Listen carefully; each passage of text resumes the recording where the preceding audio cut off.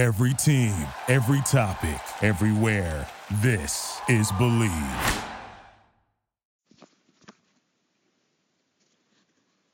The passion for the world's beautiful game has never been stronger. And now there is one place to get all your insight, analysis, and hot topic discussion, especially if you're a fan of the five-time MLS Cup champion LA Galaxy or their heated rival LAFC. It's time to roll out the ball and kick things off here on the Believe Podcast Network. Now, here are your hosts, former MLS goalkeeper Dan Kennedy and soccer broadcast veteran Mark Rogandino. We're back here on the Believe Sports Podcast Network. It's a post-Mother's Day edition alongside Dan Kennedy, Mark Rogandino, and the rest of our Believe Sports Podcast crew. DK, welcome back. How was the weekend? A couple of mimosas, hanging with the moms, and, of course, the little ones. I mean, you really can't ask for much better. And, of course, we also had Week 11 of Major League Soccer, which had fireworks, upsets, surprises, new coaches taking the helm and seeing what kind of results they could get. There's a lot to talk about, my man. Yeah, absolutely. And, you know, I love these semi-holiday weekends to give us a reason to go out and celebrate a little bit here, Rogues. And then you kind of lock everybody in one location, and there's nothing you've done all this planning, and you're like, okay, we're going to cook this, we're going to do that. And then you have a whole day and you're like, what else are we going to do? And put on some soccer. Perfect. So caught some games and just disappointed with the Galaxy and in general, and LAFC continue to impress. So the gap may be widening. Let me start with a couple of points here. First, only because my brother, he listens to the podcast. Tony Rogandino listens to the podcast every week, and thank you, Tony, for doing that. But he always says something to me like, "Dude, you guys always bring up drinking." Yes, people, we want you to know that Dan and I in our post playing careers, we like to have a little bit of fun with a couple of beverages sometimes with our friends, but we also have the little bit of the wagering edge that we put into the show here on the podcast. Monopoly money. But we also love just talking soccer and talking the ins and outs of what is specifically going on with LAFC and the LA Galaxy. But I should add one more layer. Obviously, this last weekend, Dan, was huge in the Premier League. And also, I had the opportunity to call the Borussia Dortmund game on Saturday morning along with Jovan Karofsky while the Bayern Munich game was going on Big Fox. So it's coming down to the wire for European leagues and their, some of the stretch runs in their title races, but also now all of a sudden things are heating up in Major League Soccer. So it's a fantastic time to be you and me and having a couple of drinks and also watching soccer. Yeah, and no better reason to have a couple drinks on a nice Sunday morning than Mother's Day. That's right. You know what I mean, Russ? Right. We're celebrating, bud. We're celebrating. Hey, let's start with the Galaxy first here, because they had two matches last week. They started midweek in Columbus, and it's a game that both, given the circumstances, Columbus coming in the losers of 5 straight matches after they had started the season really good. I think we were both all thinking, wow, what has happened with Caleb Porter and this Columbus Crew team? And all of a sudden, the Galaxy go in there. I'm expecting them to win. You're expecting them to win, and they walk away with nothing in a 3-1 defeat. Well, and it followed the New York Red Bull game, which was really competitive. And so if we rewind literally 10 days ago, Galaxy were leading into this two-game road trip and then following it up, bookending it with the NYCFC at home. And I thought going into the road trip, it was like, okay, they'll get 3 points, maybe 4. That I was just optimistic. The team was gelling. And New York was a game that could have gone either way. Galaxy performed. Columbus was extremely flat, and they got taken advantage of, and they never looked like they were into the game. And then they came home, and it was time to put your foot down. But without Jonah Dos Santos, I tell you what, this Galaxy midfield looked a heck of a lot different.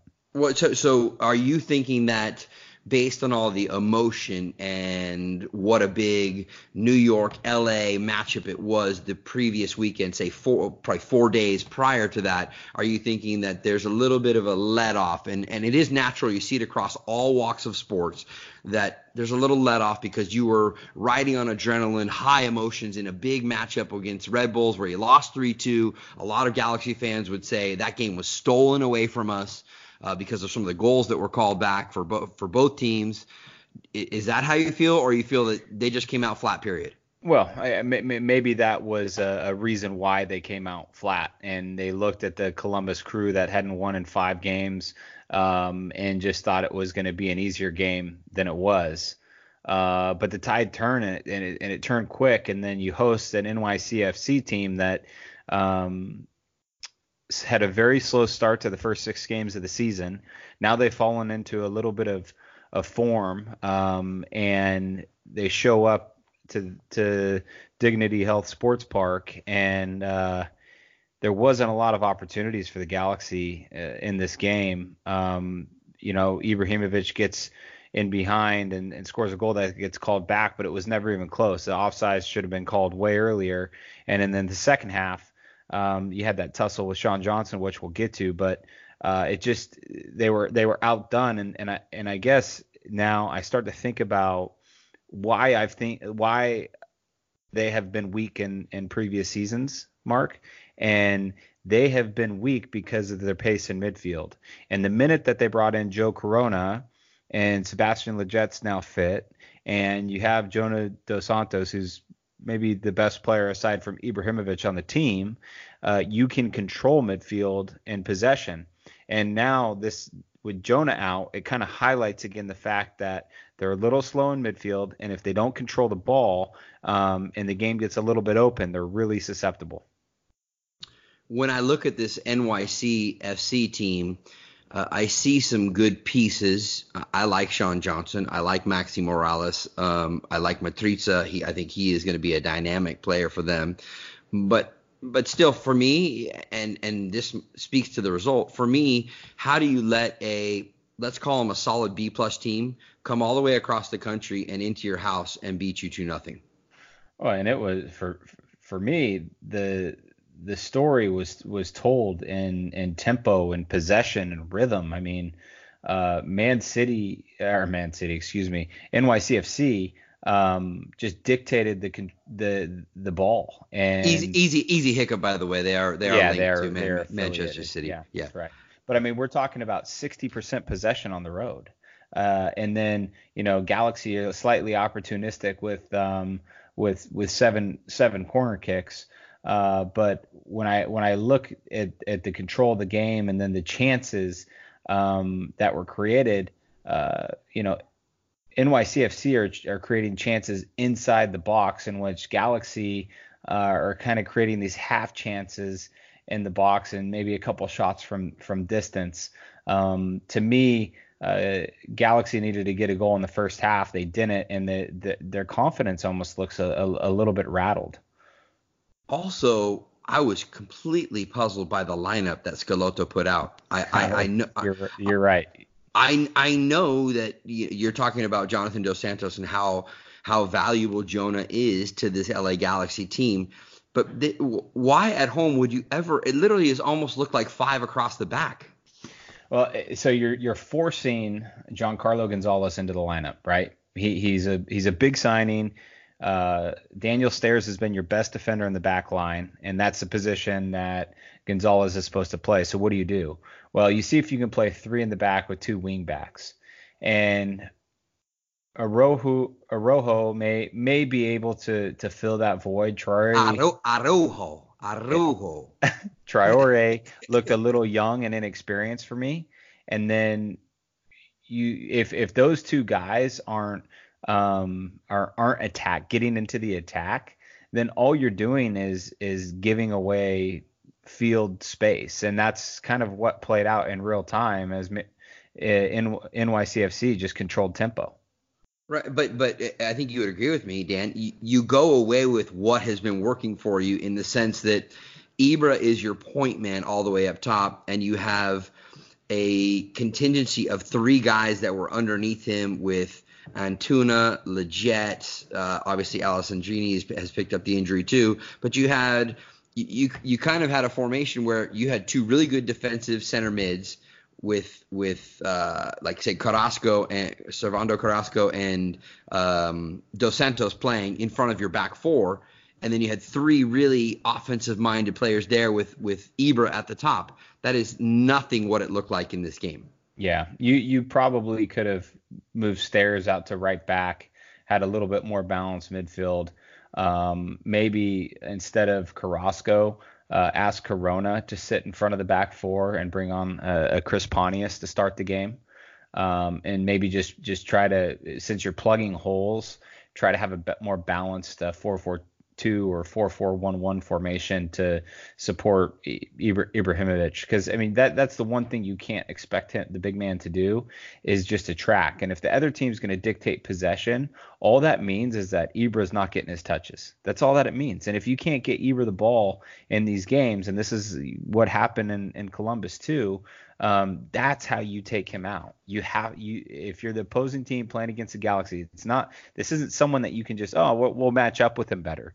Well, no, you don't match up with this guy. It's about you controlling the game as a team, keeping the ball off the feet of Galaxy players, and then throughout the match, you're going to give yourself a better chance. And last thing on the lineup part, and if you wanted to make sure that you pushed Giancarlo Gonzalez into the lineup, Diego Polenta, guess what? You're going to start the game right next to me here on the bench. But right. if things aren't going right, if something happens to Steres, if he's getting pulled out of positions, if Gonzalez hasn't adapted to MLS play, which we've seen a lot of South American players and Central American players have trouble doing at times when they first come into the league, then guess what? You're gonna make a change and you adjust then. But I just can't. For me, it was the first hiccup in a while that Schelotto has made in over a month or two since kind of making his adjustment after the first couple of weeks of the season and really getting the engine revving for the LA Galaxy. And now all of a sudden you're like, there's a lot of question marks. But we'll see what happens in the coming weeks. I think you're right, and it's a good point, Rogues. Just because now what? So you had a good performance, bad result in New York. Everybody can digest that. And that happens. Yeah, you can digest that, no big deal. Then you followed up by a very poor performance and a poor result in Columbus. And by the looks of Columbus, I mean that's a game that something's on the table if you show up and take it professionally. And then on the back end, you go and now you're back at home where you've had a undefeated record against a team that's kind of surging up the Eastern Conference, and you look a shell of yourself. So now what? And you put out a lineup that was different in terms of formation and personnel from all season. And now I just think you've raised some questions amongst the players, and you're hoping for some big response going into this week. All right, so you alluded to it in the early going here on this week's edition of the podcast, again here on the Believe Sports Podcast Network. A little dust-up, I would call it, between Sean Johnson, NYCFC goalkeeper, and Zlatan Ibrahimovic. I think it came probably with about, probably about 15 minutes left in the second half, maybe 20 minutes left in the second half. I want to hear your take on it, but let me throw mine out there since we have not discussed this at all. So DK has no idea. I was fired up. I cut him off, but DK has no idea what I'm thinking about this. So clearly there was, frustration from Zlatan from my vantage. I was watching it live, my vantage point. He's frustrated. Obviously the game isn't going their way. They're losing 2-0. And he is a clever guy. We know that. He is a clever guy, and he does little things sometimes. You would call them veteran moves, but sometimes they're sneaky, and they might, catch another player off guard to where the other player retaliates, and all of a sudden you've got a red card or whatever it is, or you get under a defender's skin. In this instance, after they got tangled up, to me, I thought Sean Johnson was going in for like hey, respect you, respect me. Like, I'm coming in here. Like, to me, I think he was going in to be like, hey, yeah, you are one of the best players in this league. I'm a very good goalkeeper. I thought he was going into, like, whether it's a pat on the backside or it is a little pat on the top of the head. I thought he was going in thinking Zlatan was going to be like, hey, respect. and only to see Zlatan kind of reach up. And I don't know if you agree, DK, but I thought he went in and he tried to pinch the side of Sean Johnson's neck. They went into kind of in a close proximity, and he tried to pinch on the side of Sean Johnson's neck. That's why Sean Johnson all of a sudden goes, dude, what is this? And he did over embellish, but he goes down trying to make Zlatan then look like the bad guy. Yeah, I mean that's a fair interpretation. I was puzzled. Like I don't know why Sean Johnson's in there. And to your point, like he almost didn't know why. Like he was confronting Ibra, and you just didn't know, was it going to be a bro hug, like, or a pat on the rear, or was Sean going to say something to Ibra? Like I couldn't tell. You know, if the score is reversed, I bet you Zlatan comes in and gives him a pat on the back. Right, yeah. But the fact that he's losing at home 2-0 and frustrated, his mind, his mindset is just different, right? It's not a screw loose, but he has a little bit of that, like, if it's not going right, it's not going my way, like, you better watch out because I will come after you. Right, and from my perspective, Ibra knows exactly what he's doing. I think wholeheartedly. Like you don't put your hand up there and squeeze or whatever you did. Now, was it over embellished? Absolutely. And that's what drives me nuts. Like I still don't, and I told you this 2 weeks ago when Ibra got in that kid's face from Salt Lake after he scored the goal. I don't like if he gets in my face, if he grabs me by the throat, I mean, there's probably a shove, you know, and I don't get the like hitting the deck, like just like going to the ground. It's the same thing when I see players, kind of get in each other's face, and one guy, maybe sticks his head in just a little bit for a nudge on the forehead, and it's different. There's a difference to me between a nudge and a butt, right? For sure. A headbutt is a red card, clear. A little nudge is like back up, whatever. We can have a little back and forth, and no one should be sent off. The ref should have a word, give everyone a yellow card. I expect the league to come and suspend Ibra. I mean, I think by the lay of the law, how they've interpreted it multiple times since they came out and said hands on the face are a red card, Ibra should have a suspension, period. Sean Johnson should not have a suspension. That's not happening though. DK, that is not happening. I agree. But that's my feeling. You do that, red card. Suspension. It probably should have been a red card off of replay. I thought it was going to be. I thought they were going to go to VAR and it was going to be a straight red right there. I'll tell you, Rogues, if Sean Johnson would not have embellished it, he could have gotten in Ibra's face, pushed him off, gone over to the referee, and said, "Go watch him. He squeezes my neck. I'm not going to the ground, but he squeezes my neck. Just go look. Hands to the face." Yeah, and I think that's where you and I are probably from a similar mold, that I wouldn't have, and you've played in thousands of bigger games than me, DK, but I wouldn't have gone down and embellished like that. I would have been like, what the F are you do? What the F are you do? What the F are you throwing my hands up and like, get off me? What the F are you doing right now? Right. Yeah. So there's no place in the game for it to both of our points, but it just shows you that if the Galaxy are in a hard place, and I'm a center back or I'm a goalkeeper, what am I doing? I'm going after this guy, man. If I'm playing against the Galaxy, I'm going to be in Ibra's ear, and I'm going to be jawing with him, and I'm going to try to get him out of his game. He's a player that says he plays better angry. Well, he plays on that line.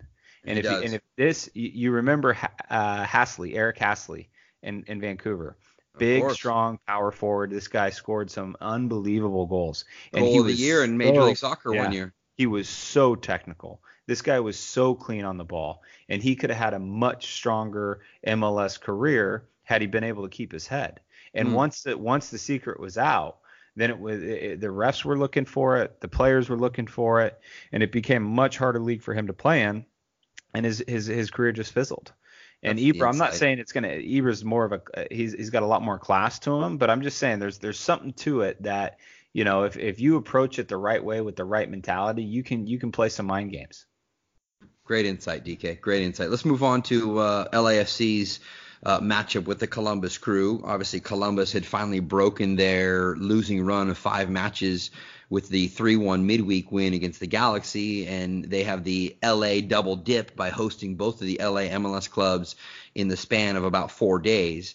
And so LAFC hits the road for their 6th road game of the year, going out there to Mapfre Stadium in Columbus. You and I were both in agreement last week when we talked about it, that coming off of 2 straight draws where they should have taken more points than they did, we felt like, you know what, here it comes. Columbus is going to be in for a hurting in this one. It eventually turned out that way, but for about 70 minutes, it did not look that way. In fact, both teams were trading some counter punches for about the better part of about 75 minutes in this one. Yeah, it was a good game, and this is another point on. I don't thrive on or dwell on analyzing games through the possession statistic, but it's an indicator for a couple things. And one, in years past under Berhalter regime, this Columbus Crew team forgave possession to no one, and they played a certain style that was particularly hard to play against when you were in Columbus. And now, Caleb comes in. He's got a very difficult task on his hand to try to change the system, the style, with a similar group of players. And it's been a tough season for him. They had a little boost performance against the Galaxy, probably made him feel a hell of a lot better. And they actually played a scrappy game against LAFC. And it was interesting that Higuain was left out of the squad, and I thought it was actually a decent tactical decision by Caleb, just to say, hey, listen, we're going to kind of bunker in here, and we're going to get 11 guys on the field that can defend. And they held on through, I think it was through like 83 minutes, and then the wheels fell off the bus in the late stages. But I mean, the interchange of Rossi, Vela, Ramirez, Atuesta, and now Mark-Anthony Kaye is becoming more and more dangerous. This team makes me beg the question of how many points they can get. I mean, at this point in the season, with how advanced they are compared to all the other teams in the league, like, I think they can actually pull away. I think they can really create a gap between themselves and everybody else, and they could secure a supporter shield really early on if they have the ability to push themselves. Because in the end, I think that's what it's going to be. It's going to be about LAFC pushing themselves. The one thing I'd say about this game, Ruggs, is I don't think Mark-Anthony Kaye was trying to score that goal. I think he was trying to lay off a pass. I would totally agree with you. I love Mark-Anthony Kaye, and I would totally agree with you. If you go back, folks, and look at the replay of it, it's a great unbelievable finish. But a great clinical move leading up to it, and a beautiful little diagonal ball from Latif Blessing to slip between a couple of defenders as Kaye is entering from the right side of the 18. He's basically trying to play it with his left foot first time back across to Christian Ramirez, who would have been wide open for a tap in. But he hits it with just the right English on it, that it actually kind of just a little bit of left to right bend into the lower corner past Joe Bendik, who started in place of Zach Steffen. So let me go back to your comment about Caleb Porter and thinking that tactically this was a wise decision for him. And immediately when you said that, my brain goes back to 2 weeks ago when we had Jimmy Conrad right here with us on the Believe Sports Podcast Network. Jimmy was talking about his time under Bob Bradley, DK, and he was saying, sometimes I felt like when I was playing for Bob that he never gave us the indication that we were good enough to beat the team that we were playing, right? When he was talking about the national team. Do you remember that? Right. And so in this game, Columbus comes out. They do not have Zach Steffen, who for me is one of the best young goalkeepers in the league right now. Yeah. But Joe Bendik is to be fair, Zach Steffen's actually one of the best young goalkeepers we've seen since Tim Howard. Absolutely. I mean, that's he's better than Bill Hamid, and he's better than Sean Johnson were at that age. He is ahead of the curve. Very, very good goalkeeper. So, but Joe Bendik is no slouch as a backup. Correct. He single-handedly kept Orlando in some games over the last couple of years when he was down there.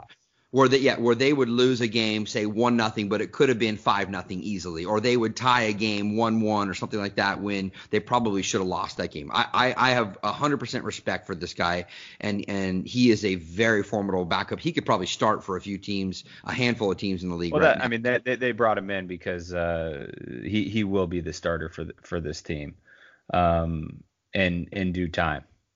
So let me say this. I feel like when Higuain came in the game in the second half, the game changed for Columbus. They were a better team when he came into the game. Yes, given it's into the second half and legs are more tired than they were from the opening whistle, but how can you not have his creativity on at the beginning of the game? But that's the tactic. That's exactly it. Is we're not gonna have him start the game in a first half that's gonna be high speed, a lot of defending, a lot of energy and effort expended, and we just had 3 games in a week, or this is our 3rd game in a week. Sure. And what we're going to do is we're going to let the game calm down. We're going to let the legs tire a little bit and give him the time and space he needs to have a big impact. And then we get you in the game when it's 0-0 or 1-0 either way, and we give you a chance to make the game, because we all agree that Higuain has the chance to make a game. So it's about okay, after a heavy week, let's make sure we give him the best chance to make the game. So I hear what you're saying, but I actually I thought it was an acute decision that I supported. No, fair point. And it's about messaging. So if Caleb had if he was really thinking what I interpreted his decisions to if I'm getting in his head, I would have, as a coach, told my players a game plan.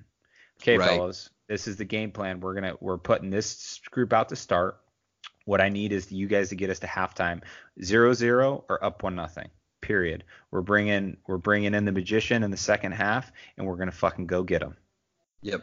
No, that's a fair point, and obviously that's the beauty of our discussions is that I'm only watching the game and I wasn't seeing it that way. And to add another layer to that part of it, if Pedro Santos finishes his chance and doesn't force Tyler Miller into that big save, I think it was 10 minutes into the second half, 15 minutes into the second half, really the only true, I call him bonus save, quote unquote big time save that Tyler Miller makes on the entire night. Right. The game is totally different because it's immediately 1-1, and now all of a sudden Higuain is in, and it's game on. Right. Yeah, and it was for all those reasons it was a good game, but I think that all of this is credit to this LAFC team, to be honest. I mean, they're going places and teams are adjusting the way they think about the game. Right. And I look at the bench now and I'm like, okay, well, Lee Nguyen didn't even start. Andre Horta is supposed to be the bee's knees, and he just hasn't even gotten going for this LAFC side because they're six in the attack are so darn good. Diamande comes off the bench and starts to look a little bit stronger than he has in weeks past and may start actually challenging Ramirez. So this team's in darn good shape. If they stay fit and they stay motivated, which Bob will lean on them, I think this could be a really special regular season. You look at last point on this, and then we'll move on to a couple of league-wide stories. Christian Ramirez, I asked you last week, does LAFC have to go out and find themselves a true number 9? I love Christian Ramirez, and I think he has a role with this team, but I think his role might be coming off the bench in the 60 or 65th minute because for me, great guy, but he hasn't done enough to say I am the starting center forward for this team when you fill up the lineup sheet every single time. Yeah, and he is a bit of a spark player. Streaky. Yeah, and this is like he scored double digits last year with Minnesota and LAFC. Well, this was the conundrum with Alan Gordon and why teams couldn't figure out they liked him until 9 years into his career. Yeah, he's a ledge. He's a ledge. But because you didn't like if you signed Alan Gordon, and you were like, we need him to be a starter, He's Right. not. He's not. Right. Right. And then you'd be like, well, we kind of pay him just a little bit too much to sit on the pine all the time. But the reality is, the minute Bruce Arena was like, listen, this guy is just coming off the bench for me, period. Those were some of his most impactful minutes ever. And he just knew his role, Yep. Spark the team. Come And on, he would spark yep, the team. Go stick get his your head goal. stick his head in places that Places no no one one else can. stick his Right. head in places no one else wanted to go. Mix it up with a center back that no one else was even going close to the rest of the game.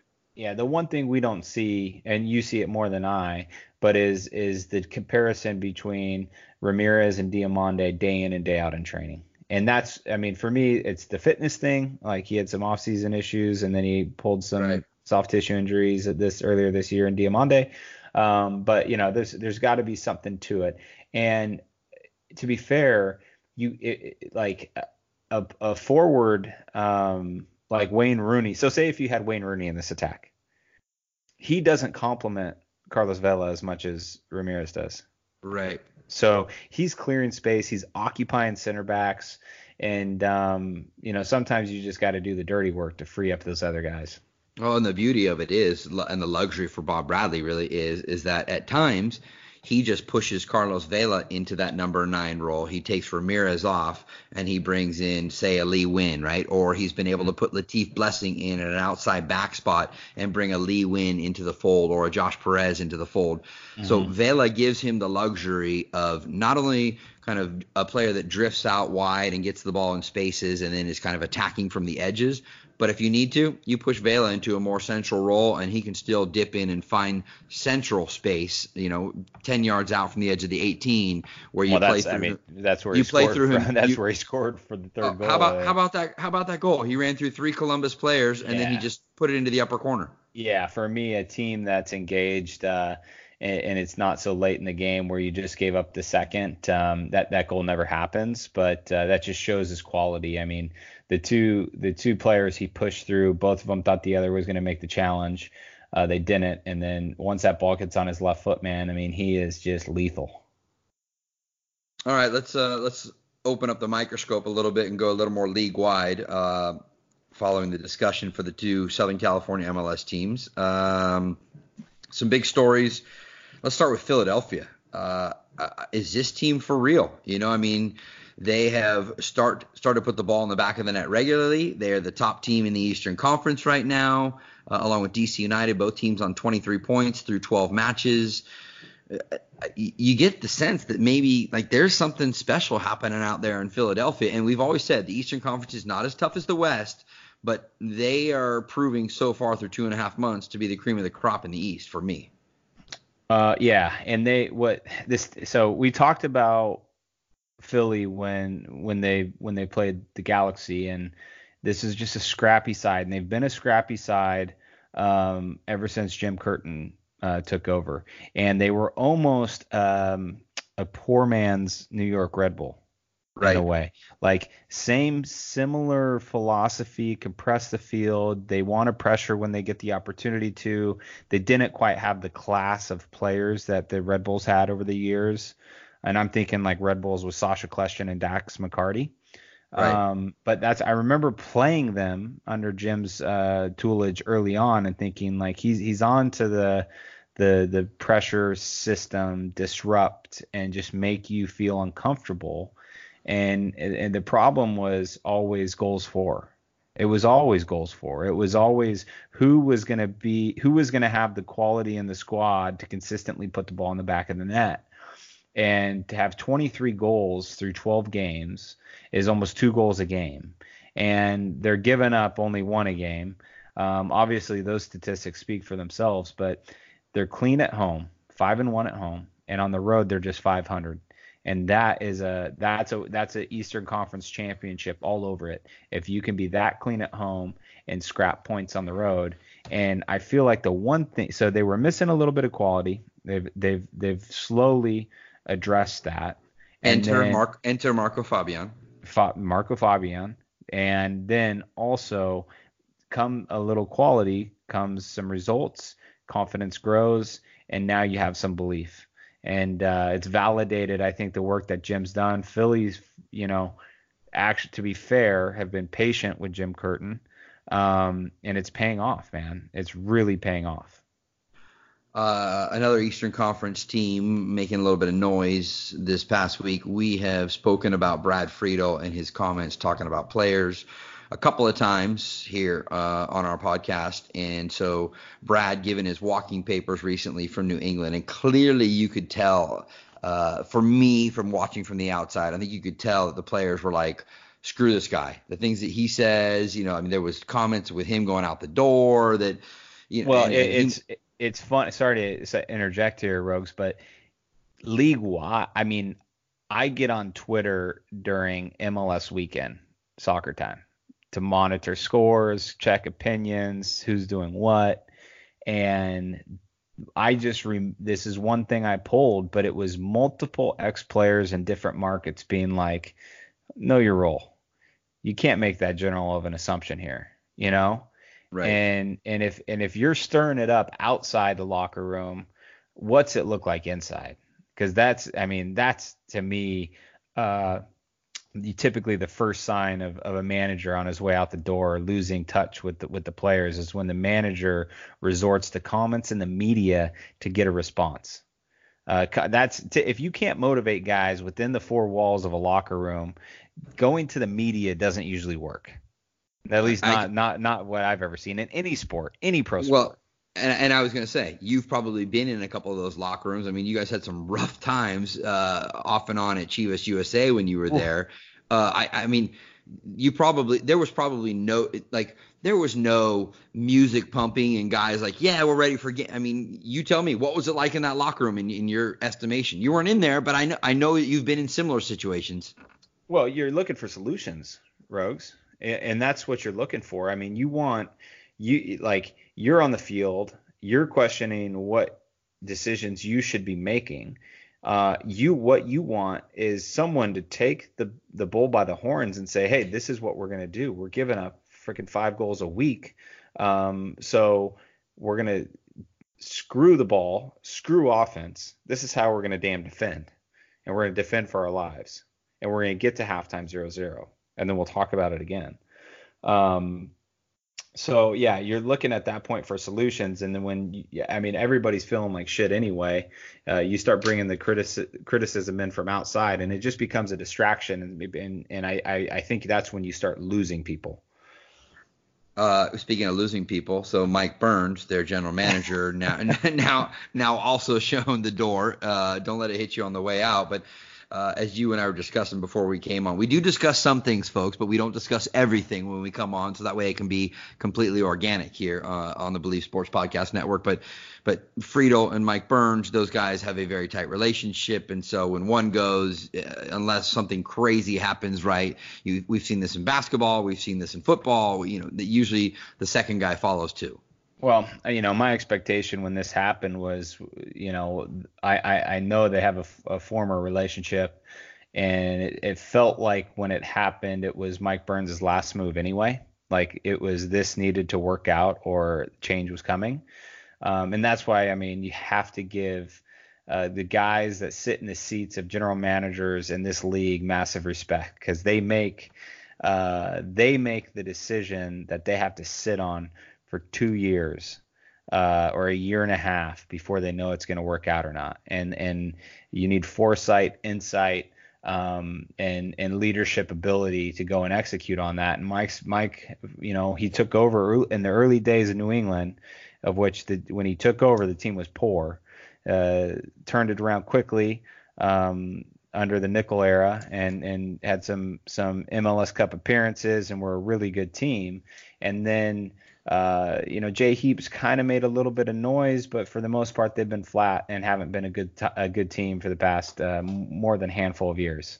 And Friedel couldn't sort it out. Burns is the leader. You got to go. You got to shake it up. I'll be interested to see what direction New England go, because they've just historically not been a very ambitious club. On the check side of things, when at times is sit down and write a check to go get a big player or 3, or go get a coach, that'll mix it up, or a GM that'll mix it up. I'm just interested to see. I feel like this is a pivotal point in the New England Revolution organization. They desperately need a stadium. I was just going to say, yep. Yeah, who you going to put in charge? Who's going to lead you to that stadium, in that stadium, and bring that brand back to the top of Major League Soccer? I don't know. Well, right. They're one of the very few teams left in the league that, still play in a football stadium, which is, seats 60,000 plus, and they average probably, 10,000 a game would probably be generous. So it's like they're an MLS original that's still kind of stuck in that very, very old archaic mold where you're like, DC United was there for a long time, but now DC United has gotten Audi Field, and look at them. Right, they spent the money. They brought in Rooney. And they were patient with Ben Olsen. Very patient, very patient. So I'm looking at the list of teams. There's not too many teams that are still in that particular mold. Everyone else has gotten their stadium, has improved things, especially if they're an MLS original. So we'll see how that pans out in New England. By the way, FC Cincinnati also made the coaching change, and they got a win under their new coach, Johan Dalmet. So that's good for them too. Let's move on because we want to keep the viewers going here with us and get back onto LAFC and the LA Galaxy. Big double dip on the weekend for LAFC. Let's start with the black and gold, DK, because in another weird scheduling quirk from Major League Soccer, I hate this. A couple of weeks ago, they played Seattle 2 weekends in a row in kind of a home and home, right? They won the first one, thrashing them 4-1, and then went up to the Emerald City and ended up 1-1, playing against really a 10-man Sounders side for about 70 minutes in that one, which was a good result for the Sounders. So now this week, it's a Thursday night affair at home inside Bank of California Stadium against FC Dallas, and then they turn around and they play them again on Sunday out in Dallas, out in Frisco. Really weird in the terms of the scheduling. I just don't know why Major League Soccer would want to do this. Yeah, it's a short week, and this is where I say the algorithm was off, Rogues. They who knows what program they're throwing. Yeah, but when it popped up that way, you would have been like, oh no, we'll move that one till like September. Right. There's got to be a way to edit it, and I hate it, but I actually think that this could be this is a very important week for both teams, because FC Dallas has shown that they're better than what we anticipated they would be for a young side, new coach. They're competing, they're fighting above their weight. I still have questions about their durability over the course of a season. I have questions when they step up to the table, to the big boys, and LAFC are a big boy team right now, and I think it hurts FC Dallas that their first game is at the Bank. I think this could go. I think that they're going to come out, put in a good effort. I think LAFC is going to beat them 2-1, and then that makes it really tricky on the psychology of the young FC Dallas team. They're going to go back home, and I think LAFC is going to go beat them again. Wow. Just throwing out the predictions right there like that. I love it. So then you have a 2-1 scoreline at the Bank on Thursday night. What do you see happening out in Frisco on Sunday? And remember, that's a 2:00 start time on Sunday out there in the Dallas area. Right. And I don't know what the weather is going to be like. It could be hot. But that said, I, because it's double game in a week and Dallas are going to try to go sort some things out, I'd say 1-0 LAFC. Okay.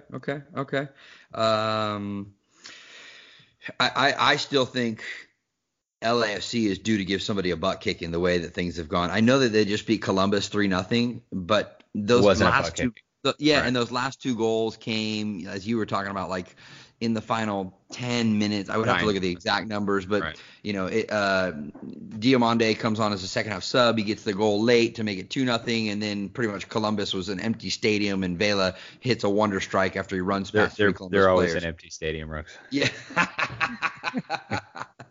Hey, they saved the crew, Darren. They saved the crew, all right? So I'm with you. I actually because young players, you don't know what you don't know sometimes. So I could actually see Dallas getting a goal in this game, but I'm with you. You said 2-1. I'm going to say 3-1 in that game for LAFC. And then come Sunday out there in Frisco, you said 1-0 for LAFC. Oh gosh, you know what? This team, they drew against these guys, I think both times last year. And I think if you take 4 of a possible 6 points over a 4-day stretch against the same team, you're still looking pretty good. Yeah. So I'm going to call it 1-1 out there in Frisco. All what do you good think? Shouts. Yeah, all good shouts. I mean, I'm glad that we have some different picks because I got some ground to make up, buddy. If you've been keeping tabs with us, first of all, you've been wagering with me, you've been making money. So 1-1 for me, 1-0 for you for LAFC out there on the Sunday noon local Pacific start time. Sunday also features the Galaxy back at home against a team that has yet to even taste a victory yet, the Colorado Rapids. And what I would say is how can this team be so bad? Could it be a trap game? No, it's not a trap game. Galaxy going to smash them 2-0. Colorado, coaching change, players on the way out. Benny Fallheiber gone. The thing about Benny that's funny is Benny just speaks his mind, and I respect the hell out of him for it because he tells you what he thinks it is. Even if you think it's black and he's like, no, that's brown, he will not back off. And that's why Benny's probably no longer in Colorado. But at the same time, that's why, he's a stubborn player to play against. You watched every single game of his last season with LAFC. He's class. That's why Kansas City welcomed him back with open arms. And this is one of the issues with what the hell's going on in Colorado is they can't figure out how to make good players play well there.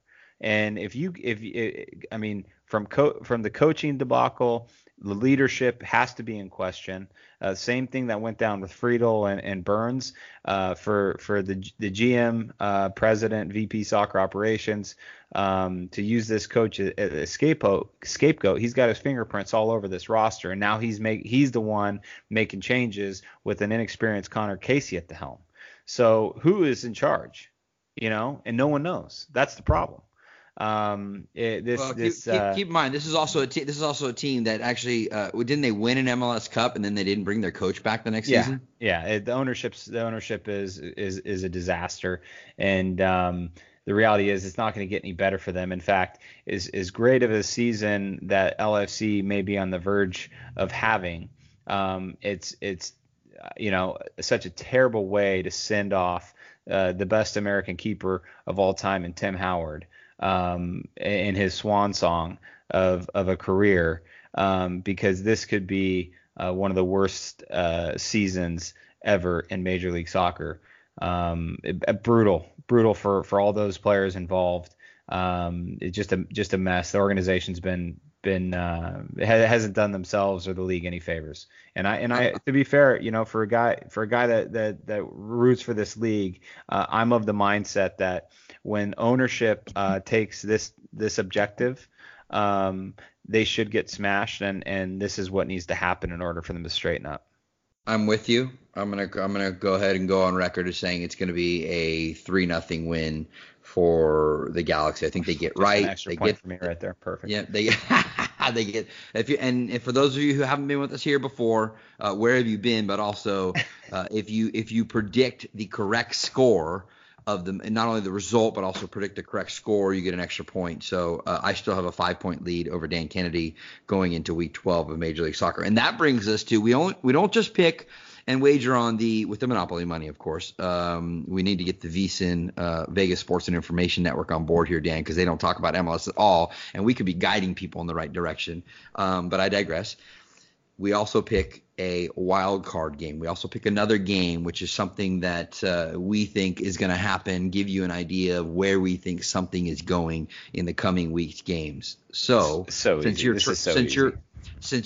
you go to the same pick that I'm going to go to, I'm going to come over there to your house right now and just I'm going to wake up the kids and walk out the door. Dude, this is so easy.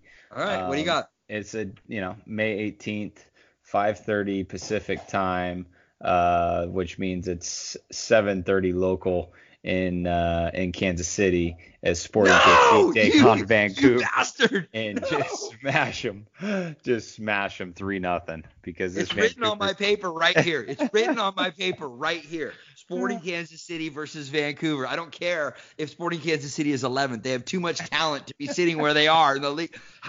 Do you have cameras in my place right now? Seriously, do you have cameras in my home right now? And people, this is the week that I got inside Rogo's head and everything turned.